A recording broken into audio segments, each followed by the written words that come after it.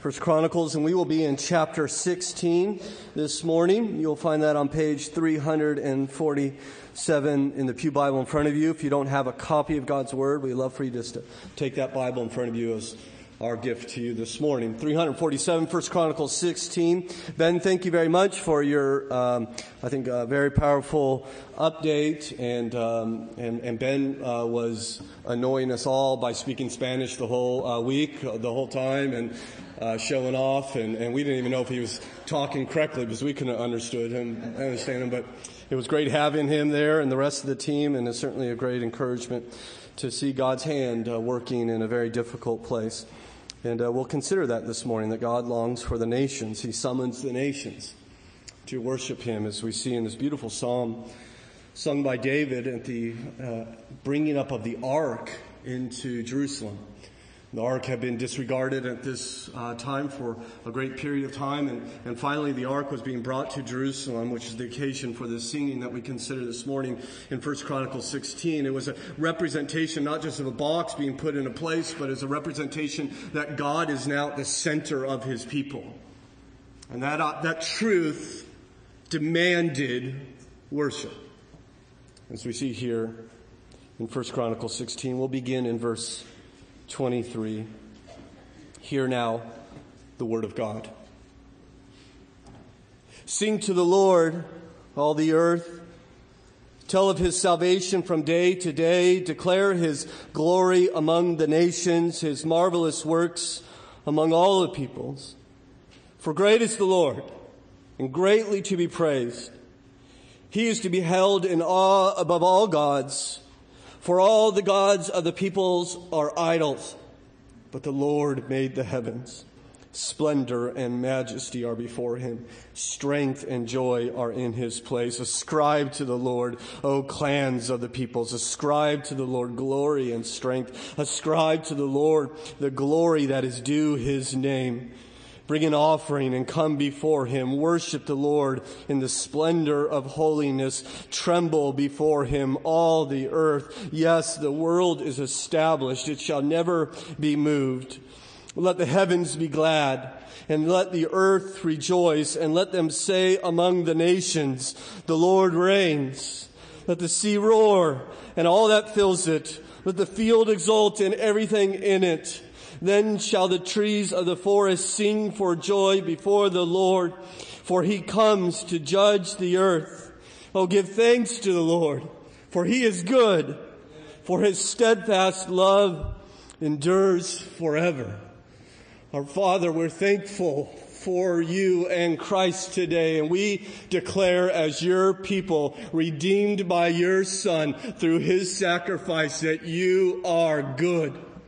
That Your steadfast love is showered upon us today and shall forevermore. You are our Creator and King, our Redeemer and Lord, and we long to praise You and follow You and obey You and love You, and we long for the nations to join us. Help us be a people who long for the nations, for You are God. Summon the nations to You through Christ, we pray. In Jesus' name, amen. Last week I received an email from a missionary serving in the Middle East among the Yazidi people who reside, perhaps you know, in Iraq. And the missionaries are serving in a very difficult place, and one of the missionaries was actually able to distribute a Bible to a Yazidi individual who works in the medical staff there. And the missionary wrote, today one of the medical staff loudly and openly thanked her for the little Gideon New Testament he had requested. And so there's a Yazidi now. We don't know of any believers amongst the Yazidi. I don't know if you remember them. Those are the people that were up on the mountain fleeing from ISIS, and America was dropping food to them for a while. They were in the news about 6 months ago. And now there's a Yazidi who has scripture and is searching God's word. And this Yazidi man, like many other Yazidis, has his mother and his stepmother and his sisters enslaved by ISIS. And some of those women who have been enslaved by ISIS are now being ransomed back to their families. And the reason that ISIS is ransoming them back to their families is because they no longer have a need for these women because they're now pregnant. And so ISIS is giving them back for a fee because they no longer have use for them. And this missionary is trying to serve in this area, and he writes, I keep thinking of Matthew 1:3, which shows Jesus was descended from the incestuous union of the patriarch Judah and his daughter-in-law Tamar. God, our Father, can bring good out of evil, he says. Please pray for these women that they would know there's a God who cares for them and can bring healing from this terrible trauma. We need to pray for the nations. In fact, we should be in prayer for our brother and sister. I'm not going to mention their name for security concerns, but they have been with us a number of times over the last year, and we have entered into a partnership with them, and they are going to this very area. In fact, they landed in this area just today. They left on Friday. Them and their 2 little children are now going to live for their days as God directs them, ministering amongst these people. Of course, that's the only place that Hamilton Baptist Church is trying to establish the kingdom of God. We've heard of our trip in Tijuana. Another team in April is going to Ghana. A Sunday school class this Thursday night is going to feed the poor through the Tree of Life ministry. Our Eagle Butte mission team is meeting this month. On Tuesday, a team is going down to Richmond to receive missions training on how to reach sub-Saharan Africa. We're happy today to have friends with us here this morning. I'm not going to mention their names as well, because I'm not sure of the security concerns, but they are ministering to the Lord in Eastern Africa. Will you guys just wave so that everybody can see you there? They're staying at the the House of Blessing, and they're here worshiping with us today. In a couple weeks, our brother Sam Abraham will be here addressing the congregation, updating us on his work to reach Arabs and Muslims for Christ here in Northern Virginia. And it was just a little while ago that we gathered together on an evening and we discussed what can we do with our extra money that we have. As you know, Hamilton Baptist Church doesn't save its money, and if you give us extra money, we use it for the nations. And we decided, how are we going to reach Loudoun County with this money and our nation with this money, and how are we going to reach the world with this money? You see, we do this because the Bible tells us, as we see in verse 24, to declare his glory among the nations, his marvelous work among the peoples. This is what we are to do. Now, my concern for us as a church, as we have this, I don't know if it's a renewed focus, but certainly it's a focus on the nations and a focus on the missions, is that many of you will conclude that, wow, Hamilton Baptist Church sure has a heart for the world, and they sure have this growing missions program. And you will conclude that missions is kind of one of the things that Hamilton Baptist Church does. And we have women's ministry and men's ministry and community group and children's worship, and we have missions. And there are those kind of faithful few who are involved in missions, and the really weird ones, they go overseas, right?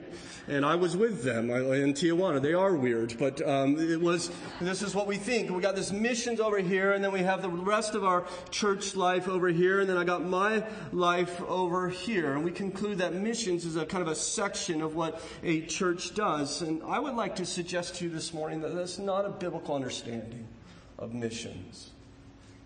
That missions, rightfully understood, biblically understood, is all of the Christian life. It's everything we do. Jesus Christ in the Gospel of John said, "As the Father has sent me, so I am sending you." The Latin word for sent is missio, where we get the English word missions. Everything we do as a Christian should be in the context of missions, in the context of our sentness. Every aspect of our lives is to be understood in the context of fulfilling the mission of God here upon this earth. And I think we've missed this today. I think the American church especially is missing this. And I think one of the reasons why is that we perhaps read the Bible sometimes not in a healthy way. And what I mean by that is there are really two ways to read the Bible. There's one way you could read the Bible as a topical book that gives us principles on how to live. And we come to Scripture and we ask questions of it. And we say, okay, how should I treat my wife? Or how should I pay taxes? Or what does the Bible say about the Holy Spirit? Or what does the Bible say about biblical sexuality? And we come to the Bible as a reference book on how to live. And we go there and find wonderful things as to how I'm to be a father or how I'm to avoid temptation. And when we read the narrative stories, we see these as great moral examples or moral failures from which we are to emulate or to avoid. Now, this is a legitimate way to read Scripture. We are instructed to read the Bible this way. 1 Corinthians 10, if you want to explore that, will teach us that we can come to the Bible looking for these examples, these principles on how to live. But here's the danger. That if we only read the Scripture in such a way in which I'm considering how it applies to how I'm supposed to live, and then what the danger is that the Word now centers on me. It becomes about what I'm doing and what I'm supposed to do and what I'm not supposed to do. And I would suggest to you that there is another way, another proper way to read the Bible. And it is not to come to it as a topical book that gives me principles on how I ought to live, but we read it as a unified book that tells the story of God's mission. Creation, fall, redemption, consummation. I believe the Bible is a narrative, if you will. I believe that there is a single storyline with a plot line, and it is that God intends to save the world from sin. And I believe we can read the Bible that way as well, and we ought to more than we typically do. Let me give you an example of how reading the Bible different ways you can apply to a text. Next week, if God is willing, we're going to resume our study of the Gospel of Luke, and we're going to consider Luke chapter 4, which is the temptation of Jesus. Now, if I'm going to read the Bible in a topical way, looking for principles to live, I'm going to read that story thinking, okay, I want to know about the devil and how the devil tempts and his schemes, and I want to become aware of the things he does and how he tries to get us. And then I'm going to look at Jesus, and Jesus is going to give me hints on how to overcome temptation and how I should be able to avoid the devil. And I find all these great principles on how to live in the context of temptation. And that's many people read that story that way, and that's a proper way to read the story. But if we come to that story and understand the Bible as a unified book that has tells the story of God's mission, we ask totally different questions. We begin to ask, well, why is Jesus being tempted anyways? I mean, what's the point? I mean, why not live just a normal life? Why does he have to spend 40 days in temptation? And why does it come right after his baptism and precede his public ministry, and what's at stake here? What if he fails? What does this actually tell us about Jesus and who he is and what he's trying to accomplish? In other words, we want to know how Luke 4 fits into the story. And the reason this is important, I think, is because we begin to take the focus off ourselves and onto what God is doing and how we can join him. I think the typical Christian, if you were to ask the typical Christian, tell me the essence of Christianity. And we would say something like, well, the essence of Christianity is God loves me and God sent his son, Jesus Christ, to die for me that I might have eternal life. And that is, of course, true. And we rejoice that it's true, but it's not the complete answer. Because if all the answer is that Jesus Christ died for you, period, end of story, then Christianity actually becomes about you. And soon everything now begins to revolve around you. And your health is about you. And your job's about you. And your family's about you. And even the church becomes about you. And your relationship with God gets boiled down to, okay, God is just supposed to help me. He's saved me now. And now he's supposed to follow me around in life and bless me. And we say, bless me, God, and bless me, God. And everything becomes about me. But if the Bible actually teaches that God blesses us, that God works in our life in order that you and I might be equipped to do the work in which he's called us to do the mission. For instance, in Psalm 67, the Bible says, may God be gracious to us and bless us and make his face shine upon us. Right? So bless us, God, he prays. But why? That you may be known on the earth, your saving power among all nations. You see, biblical Christianity is not simply God died for me, period, or God blesses me, or God loves me, or God has a plan for me. Biblical Christianity is God died for me and blesses me and loves me so that I can join him on the mission to create a people who love and follow and obey Jesus Christ amongst my neighbors and the nations. What we have done is we have disconnected the blessings of God from the mission of God. The Bible does not do this. The Bible always brings the blessing of God connected to the mission of God.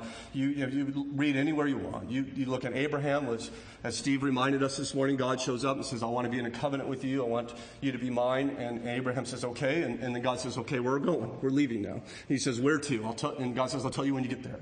And off he goes on to God to do God's work. You look at Moses. He encounters God in the burning bush. And first encounter with the Lord. And there he meets with him. And God says, okay, now I want you to go to the most powerful man in the world and tell him he needs to give up his free labor force or else.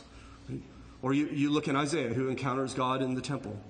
Right? And God is there in his holiness, and Isaiah is overcome with his sinfulness, and he says, cries out about his uncleanness. I'm undone, he says, and God cauterizes the sin out of him. God says, whom shall I send? Who shall go for me? And Isaiah says, here I am, send me, right? He encounters God, and God then sends him out. Or you look at the disciples on the boat, and Jesus is there, and all the fish are coming in, and Peter looks up at Jesus and realizes who this is in his boat, and he falls to his knees and says, depart from me, Lord. I'm unworthy to be around you. And Jesus says, Peter, I'm not leaving you. In fact, you're going to come with me, and you know what's going to happen, Peter? I'm going to make you a fisher of men. Or you look at Saul, who's persecuting the church on his way to Damascus to find Christians and to kill Christians. And God shows up to him and he says, Saul, Saul, why are you persecuting me? And Saul says, who are you, Lord? He says, I am Jesus Christ, whom you are persecuting me. And you know, immediately Saul is then sent out into the mission of God. He would declare in Romans 5 and verse 1, through Jesus, I received grace to bring about the obedience of faith for the sake of his name among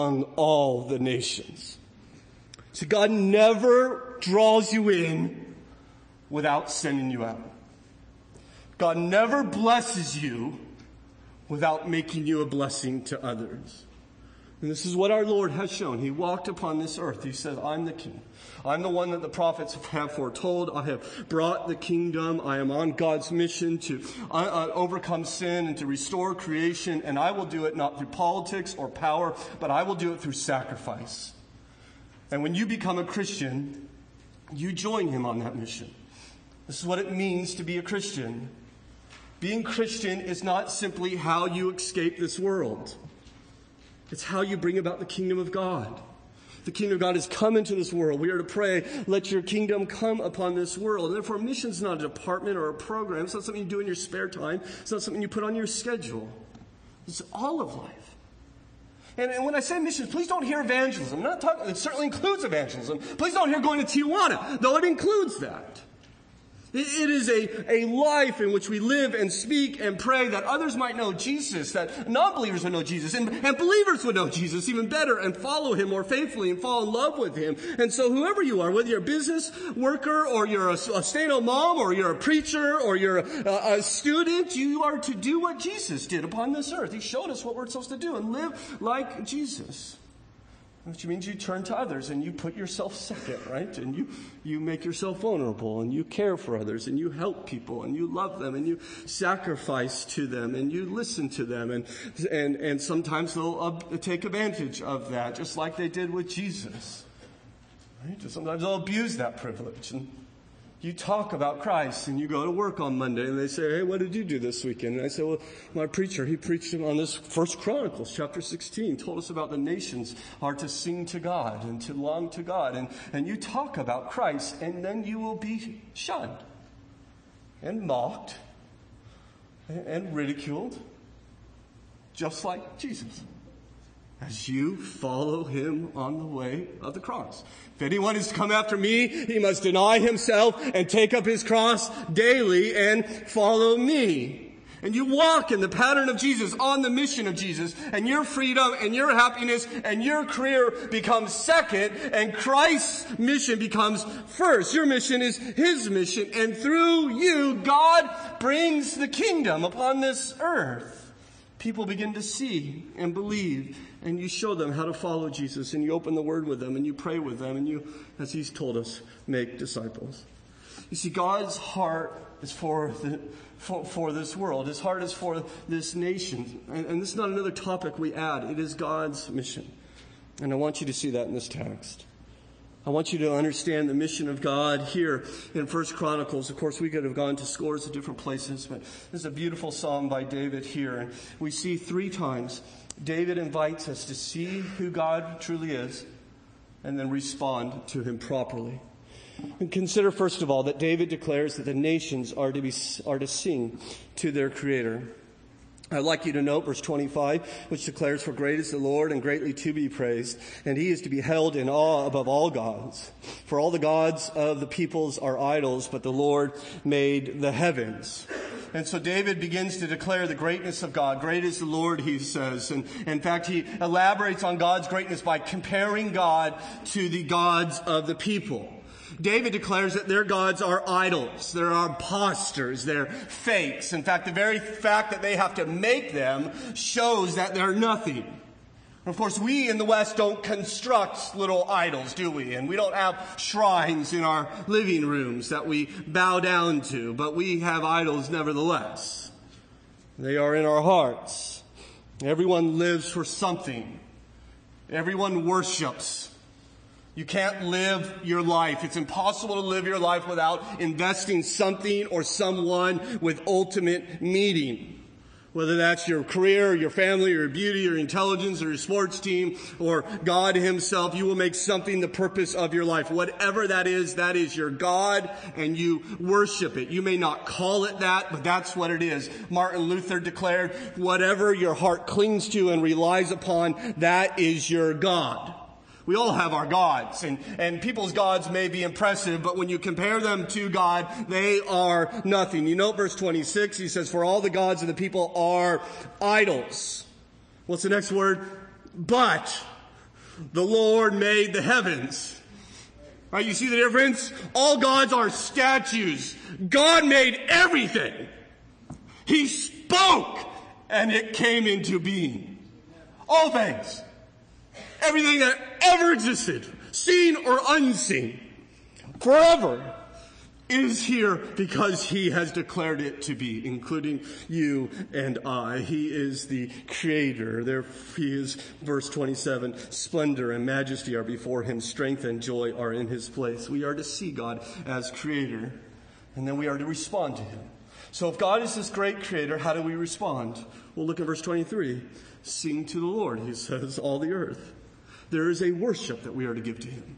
We see God's revelation always leads to God's worship. We see who God is. We respond by praising him, by rejoicing in him. He is not simply after our understanding of his greatness or an acknowledgement that he is creator. We are to worship him. Verse 25 says, for great is the Lord and greatly to be praised. He is to be held in awe. The greatness of God moves us to sing to him, to worship him. There is a doxological response to the revelation of God, but there is a second response, and it is a missional response.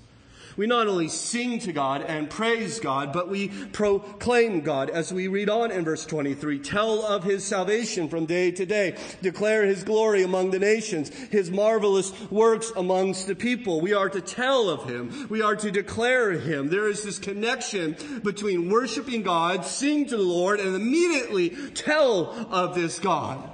You see, the revelation of God leads to the worship of God, but the worship of God leads to the witness of God. We do this all the time. You rejoice in something, you will tell people about it. You are not to sing to God out of duty, and you are not to witness out of guilt. You are to proclaim God because you are in love with him, because his deeds, as the psalmist says, are marvelous. Not ordinary or boring. They've captured your heart. And you will announce him. You will proclaim him. You will declare him. You see that verse 8. This is how he starts the psalm. Oh, give thanks to the Lord. Call his name. Make known his deeds among the people, right? Proclaim him. Sing to him. Sing praises to him. Tell of his wondrous works, right? You see this weaving in and out of witness and worship and proclamation and praise. It's everywhere. They go hand in hand.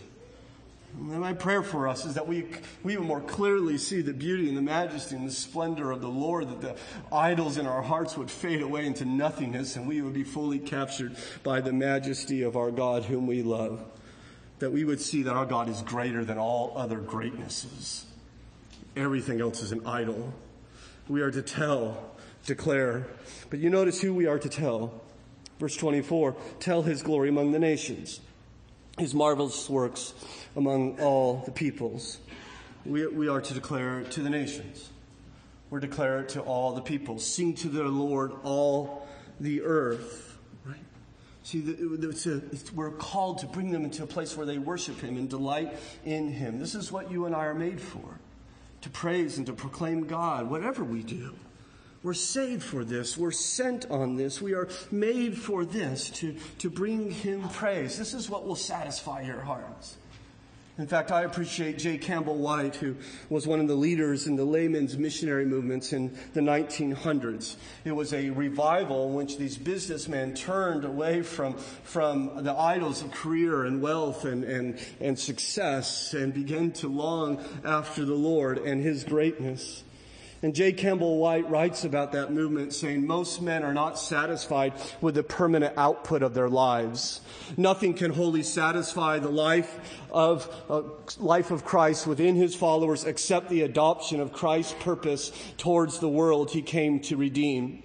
Fame, pleasure, and riches are but husks and ashes in contrast with the boundless and abiding joy of working with God for the fulfillment of His eternal plans. The men who are putting everything into Christ's undertaking are getting out of it life's sweetest and most priceless rewards. May we turn more faithfully from the husks and ashes in our life, that we might worship this God and proclaim who He is. He summons the nations to praise this King, this Creator. But secondly, we see the nations are summoned to worship this King. God is not only described in what He has done, creating, but He is described in what He is doing. Notice verse 31, let the heavens be glad and let the earth rejoice and let them say among the nations, the Lord reigns. And so God not only made everything, He is actually reigning over everything. We know that this Lord is Christ. And we understand that He sits upon the throne, for His Father has placed Him there. Sit at my right hand, He said, until I make all your enemies a footstool for your feet. That Christ came into this world to gather for Himself a people of His own possession, calling them to repent and to believe in order to enter His kingdom. And then He dies upon the cross in order to ransom us from our sin, making a way for us to have Him as this King. And so the Lord is a King. He's in charge of everything. He's in charge of your life. He's in charge of the weather outside. He's reigning over all that He has made and shall forevermore. And we begin to understand God as a King. We respond to that truth once again by praising Him for it. I mean, this psalm is full of it. You see in verse 28, ascribe to the Lord, O clans of the people. Ascribe to the Lord glory and strength. Ascribe to the Lord glory due His name. Bring an offering and come before Him. Worship the Lord in the splendor of His holiness. Tremble before Him, all the earth. Yes, the world is established and shall never be moved. Or to credit Him, glory and strength, and worship Him in splendor. Did you notice who's supposed to worship? Who's supposed to exalt this God? Well, verse 28 says, the clans of the people. Who's supposed to tremble before Him? Verse 30 says, all the earth. This is a summons for the nations to ascribe Him glory. It's a summons for the nations to sing His praise. Once again, He's not simply interested in you acknowledging these truths about Him or the nations even. He wants us to praise Him for it. In fact, Paul would write in Romans 15 and verse 9, Christ came into the world so that the Gentiles will glorify God for His mercy. Right, this is the mission of God, that you would receive the mercy of God, that the nations, the Gentiles would receive the mercy of God in order that we might glorify Him for it, be won by Him, and find delight in Him.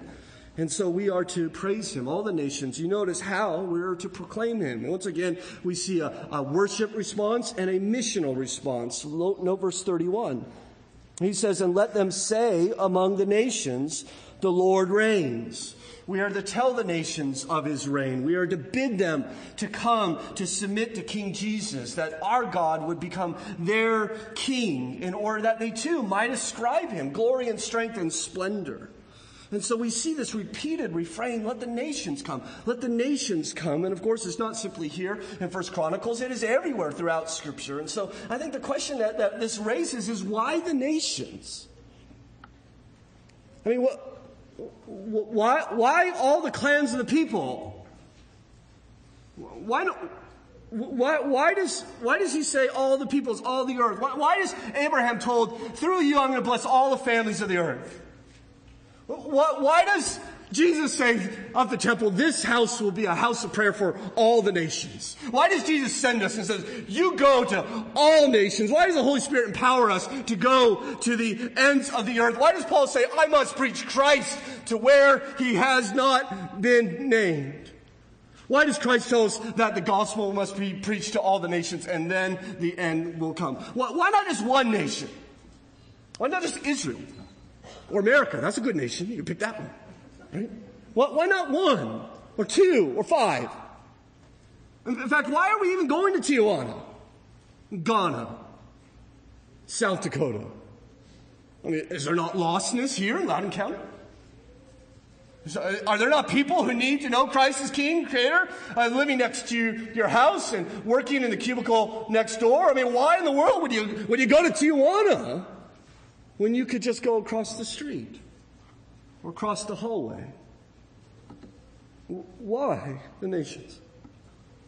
Well, you read the psalm and you see what the nations are supposed to do. They're supposed to unite their heart and voice in worship of God. They're to sing to Him and ascribe Him glory and worship Him in splendor. So if God's goal is for Him to be exalted, Him to be glorified, my question is, what's going to exalt God more? If just one type of people worship Him and love Him and are drawn to Him? Or if all kinds of people in great and vast diversity and different languages and different customs and different dreams about life, and yet they all are united in finding their delight in Him. Right? Take, for instance, let's say there was a work of art, maybe a piece of music or something, and there was one group, very like-minded, small group, but they really loved that piece of art. And so that art has some glory. But what if there's a piece of art that not just one group liked, but everyone liked? Like everyone in America really liked that. Like let me put it this way. Sometimes there are some people in church that like hymns, right, to organ and piano, and there are some people who like new songs to guitar and drums. Well, what if there was a type of music that we all agreed is the best?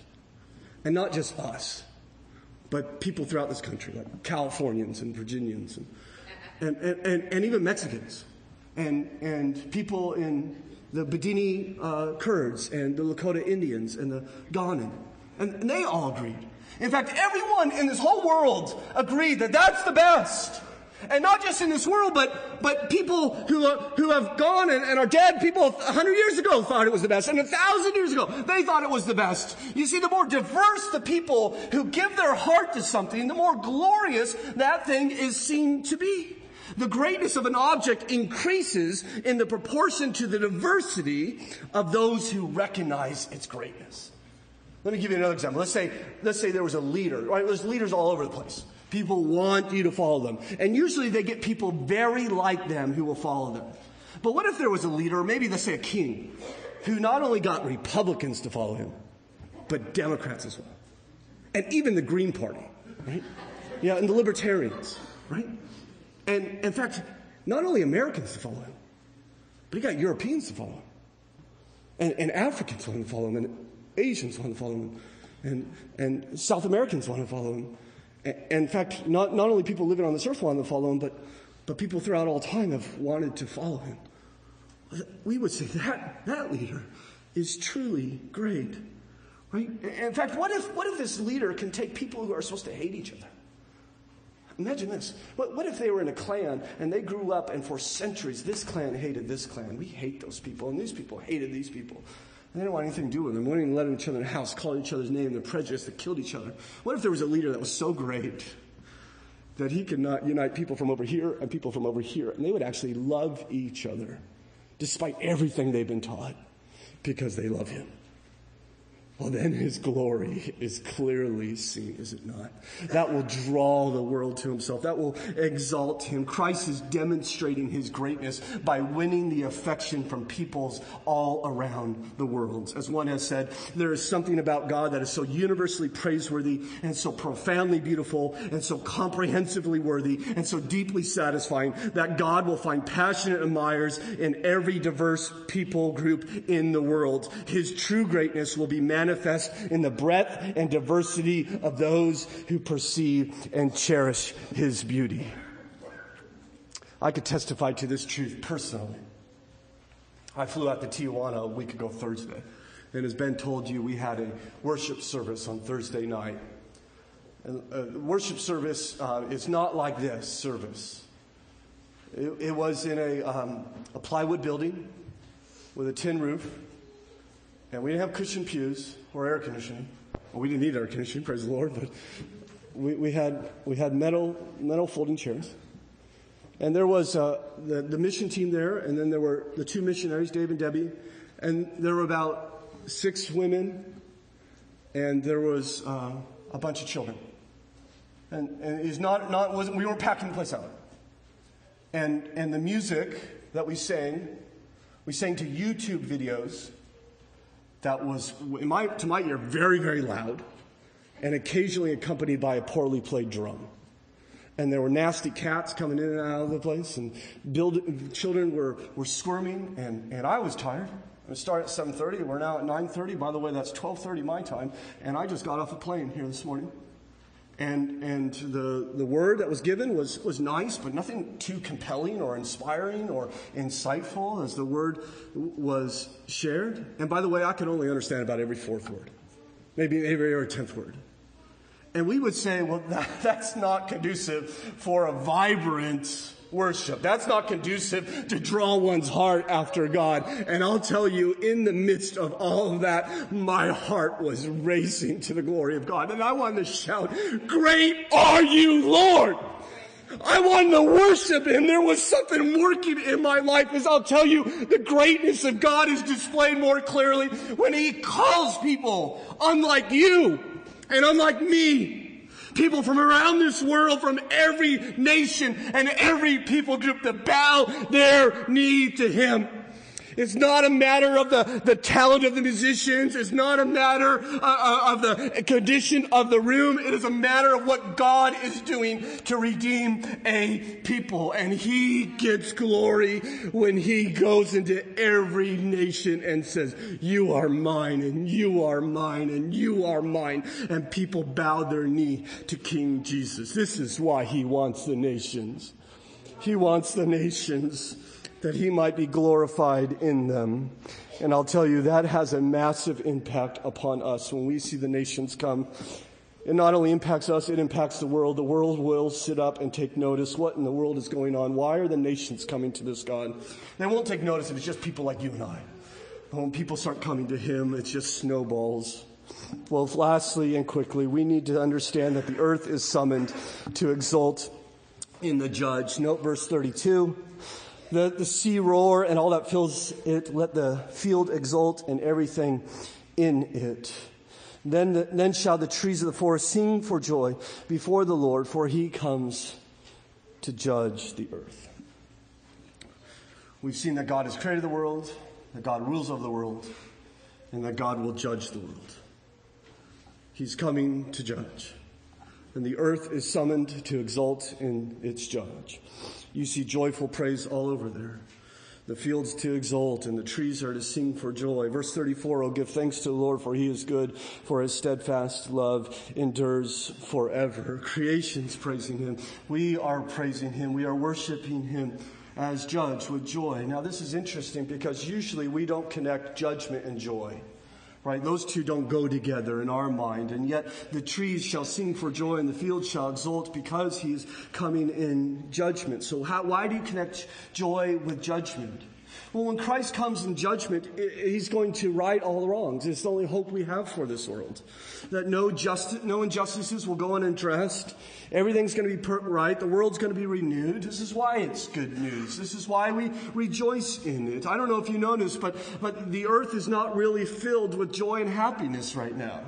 I don't know, have you noticed? You go to Tijuana, that could be very clear to you, or just turn on the news or go to the hospital, and you will see that this world is broken. We live in a broken world because we have turned our back upon its maker, and the center can't hold us together anymore. Now anarchy is all over this world through our sin, and God is coming back to put all things right. He's going to put them in order. He's going to deal with evil and sin once for all, and the world will be renewed.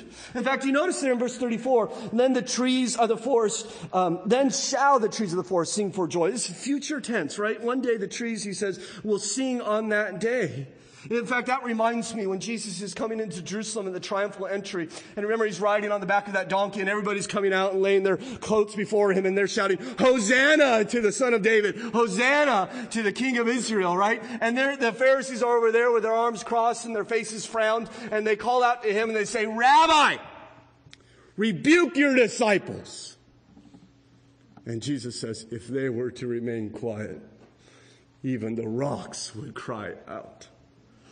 Right? That Jesus is so glorious that if it were not for his restraining hand, creation would be in praise of his majesty and his righteousness. And we see here the rocks cry out and trees sing for joy. Of course, that's a metaphor, right?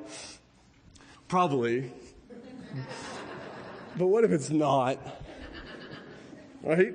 I mean, maybe this is just a tantalizing reminder that our world is just a shadow of what it one day will be when King Jesus returns and puts everything right. And if the trees can sing and the fields can exult and the rocks can cry out, what will you and I be able to do? He's coming. And this is why it's joyful. God is going to come and bring everything right. It is the only hope that we have for the world. But now here's the question. If the judgment of God is the only hope we have for the world, does it bring hope for you and me? Because if we order to enjoy the world that he is going to renew, we have to endure that judgment.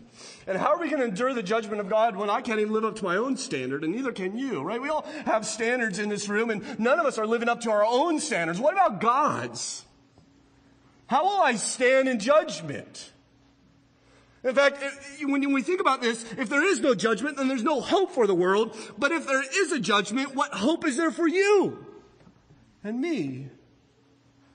Well, I'll tell you the hope. It's found here in verse 23. Sing to the Lord, all the earth. Tell of his salvation from day to day. He is a saving God. He has come to save. And there's nothing more glorious and beautiful, even greater than his creation and his reign and even his judgment. The greatness of God is precisely seen in the mercy of God through the sacrifice of his Son. The Bible tells us that Jesus Christ walked upon this world, lived a perfect life, a life that you should have lived and have not, and he died a death that you should have died and won't have to if you trust in Christ. In fact, there already was a judgment day, wasn't there? It's called Calvary. It's Good Friday. The judgment of all my sins and all your sin, Christian, was poured out on King Jesus. We were judged then in Christ. He was judged for us. And if you understand this, if you're here today and you're not a Christian, understand that there is a king in this world. He is coming again, and he has made a way for you to know him as king. In fact, he today demands that you would come to him. He has made you. And he demands your allegiance, that you would come to him and bow your knee to him and swear your life to him. Trust in him for what he has done. And when you do, he will rule on your behalf and shower you with love and grace for all of your days. You can do that today. The Bible says if you confess Jesus is your Lord and believe in your heart that God raised him from the dead, you will be saved. And we see that his son died for us, but his son not only died, he rose. He returned to heaven, and one day he will return for his inheritance. The Bible tells us in Psalm 2, the Father says to the Son, ask of me, and I will make the nations your heritage, and the ends of the earth your possessions. When he comes, the clouds will be his chariot, the wind will be his wings, the host of heaven will be his army. He declared in Matthew 24, they will see the Son of Man coming on the clouds of heaven with power and great glory, and he will send his angels with a loud trumpet call, and they will gather his elect. Jesus is coming back for the nations, for a redeemed people of every tongue and tribe and nation. He's coming back for Americans and Mexicans and Ethiopians and Bedini and Ghanan and Lakota. He's coming back for them all. And when he comes back to get us, and when he comes back to judge this world, and when he comes back to renew this world, and he invites us to sit down as his brothers, as children of God, in that great feast, and this cosmic reconciliation, the Bible says we shall sing. We shall praise him. In fact, you know the name of the song? It's called the Revelation 15, the Song of the Lamb. There is no greater song than a song sung of Christ, the Lamb of God. The Bible tells us we will declare, great and amazing are your deeds, O Lord, the God, the Almighty. Just and true are your ways, O King of the nations. Who will not fear, O Lord, and glorify your name? For you alone are worthy, and all the nations will come and worship you.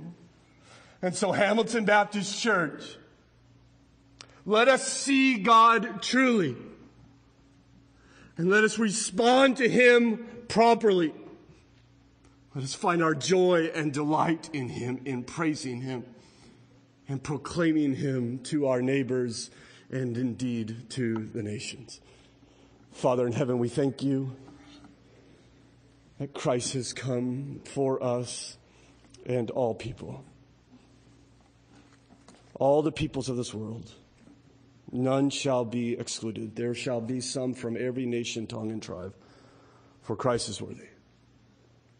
Help us to invite them, beckon them in, to give their hearts to you in worship.